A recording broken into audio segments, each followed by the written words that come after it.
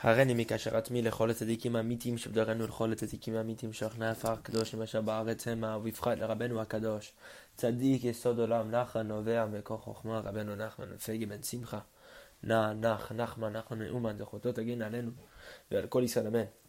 סעיף רש צדיק תת conversation 299 אחר שמחת תורה after שמחת תורה הייתי רגיל לבוא אליו זיכרונו לברכה. Rebbe Nathan says I had the custom to go visit Rabbeinu after Simchat Torah.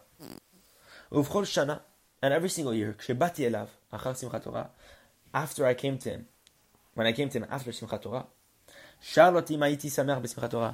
Rabbeinu would always ask me if I was happy on שמחת תורה, if I merited to be happy on this holiday. וסיפר לי, and Rabbeinu responded to me, כמה פעמים, several times, or he told me several times, איך היו העולם שמחים בביתו, how everyone who was in his household was very happy. Rabbeinu would always talk to him about how happy his household was during this time period, especially on Simchat Torah. The time when we dance with the Sefer Torah, when we renew the Sefer Torah, we essentially start the Torah over again in the Sefer Bereshit, going from the end to the beginning. It's the complete cycle. And Rabbeinu's household was always happy, and Rabbeinu had tremendous pleasure from this. And the same thing happened during the middle of the year when Rebbe Nathan was with Rabbeinu, and in the middle of the year, Rabbeinu started speaking to Rebbe Nathan about the subject of Simchat Torah. Im ani margish simcha belibi as, and he asked Rebbe Nathan if he felt a simcha in his heart at that time. Or al kol panim pa'am acher b'shana. And he asked Rebbe Nathan, maybe it's not on Simchat Torah, but perhaps you feel in your heart a true simcha, a true happiness that happens at another time in the year. Uvauch Hashem, Rebbe Nathan writes in parentheses, She'azarani bechazdo hagadol yismor b'cholev kama pa'amim shana. Rebbe Nathan says that Hashem Yitbarach, God, has helped me with His abundant kindness, His great kindness, to be happy in my heart several times a year. And I felt a simcha in my heart, a simcha that was indescribable, a simcha that was impossible to describe to my friends at all. Something that cannot be put into words. That's the simcha Rabbeinu was asking Rebbe Nathan. Rebbe Nathan said, I merited this thanks to Hashem.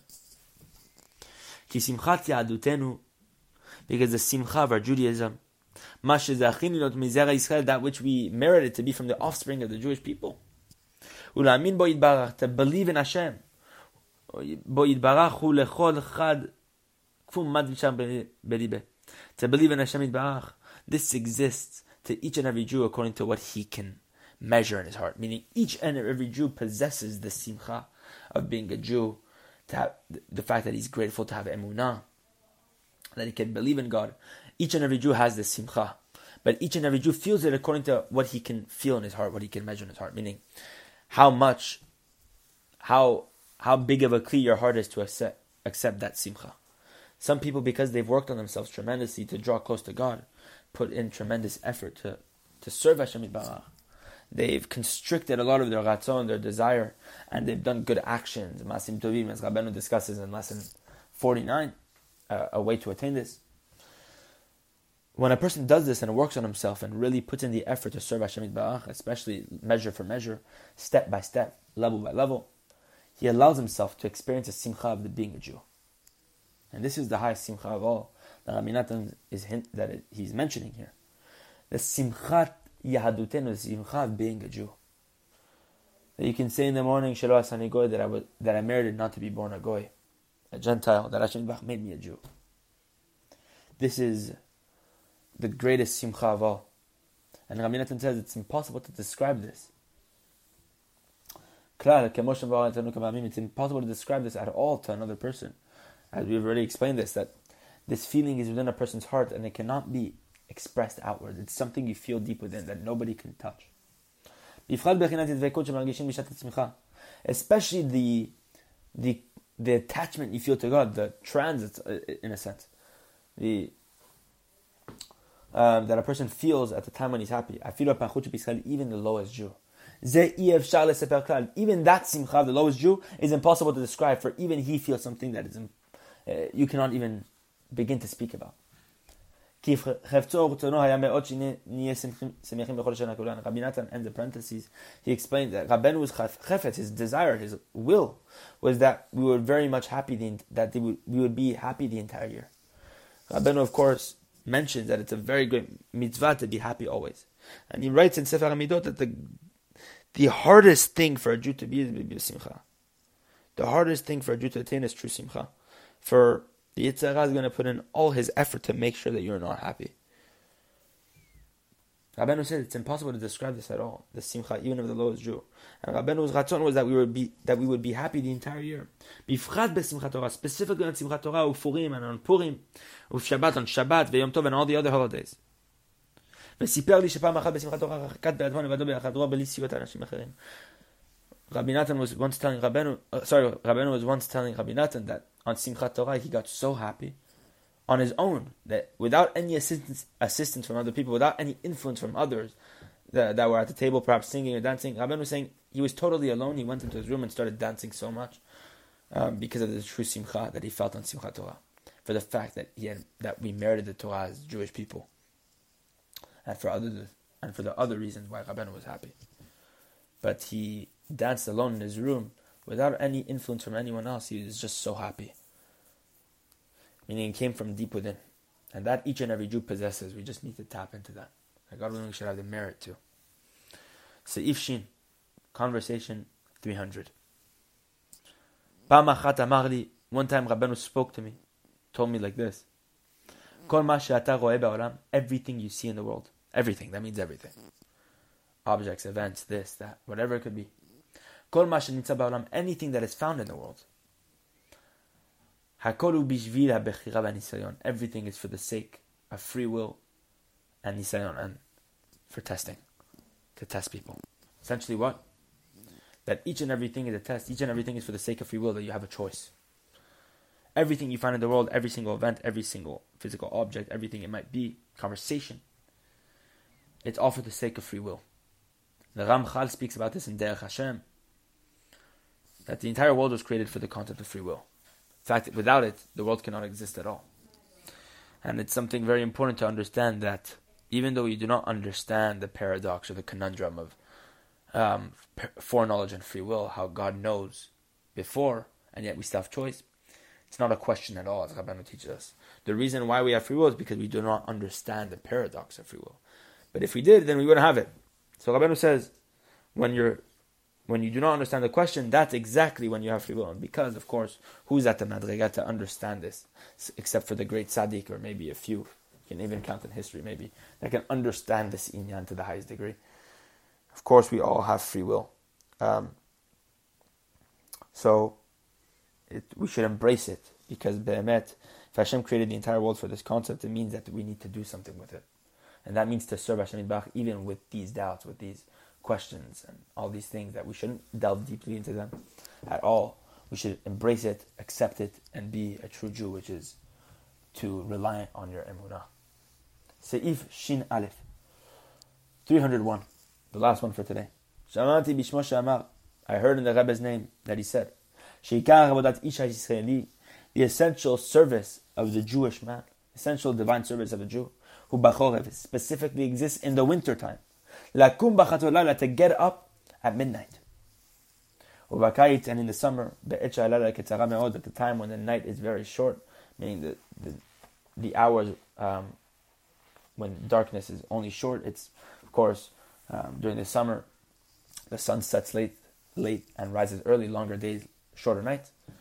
So in that time period, that there's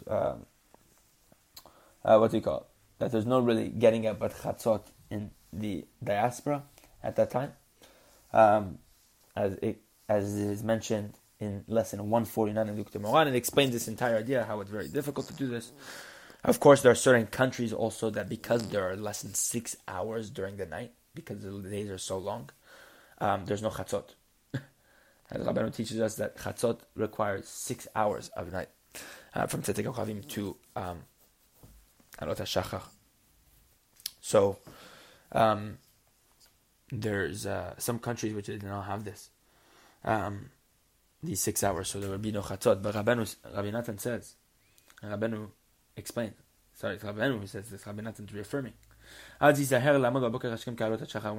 chatzot in the chutz laaretz, a lot of the times, even in the summer here, in the world, there's always chatzot. We know in Yerushalayim, in Eretz Yisrael, there's always chatzot, for there's always 6 hours. But here in LA, we usually have it. So, or in New York, they have it. So there's always this ability to wake up at chatzot, which is 6 hours into the night. Starting from nightfall, you count 6 hours, and those 2 hours are chatzot. Those first 2 hours from, for example, if nightfall is at 7 p.m., then you count 6 hours from 7 p.m., which is 1 a.m. And from 1 a.m. to 3 a.m. is the time of chatzot.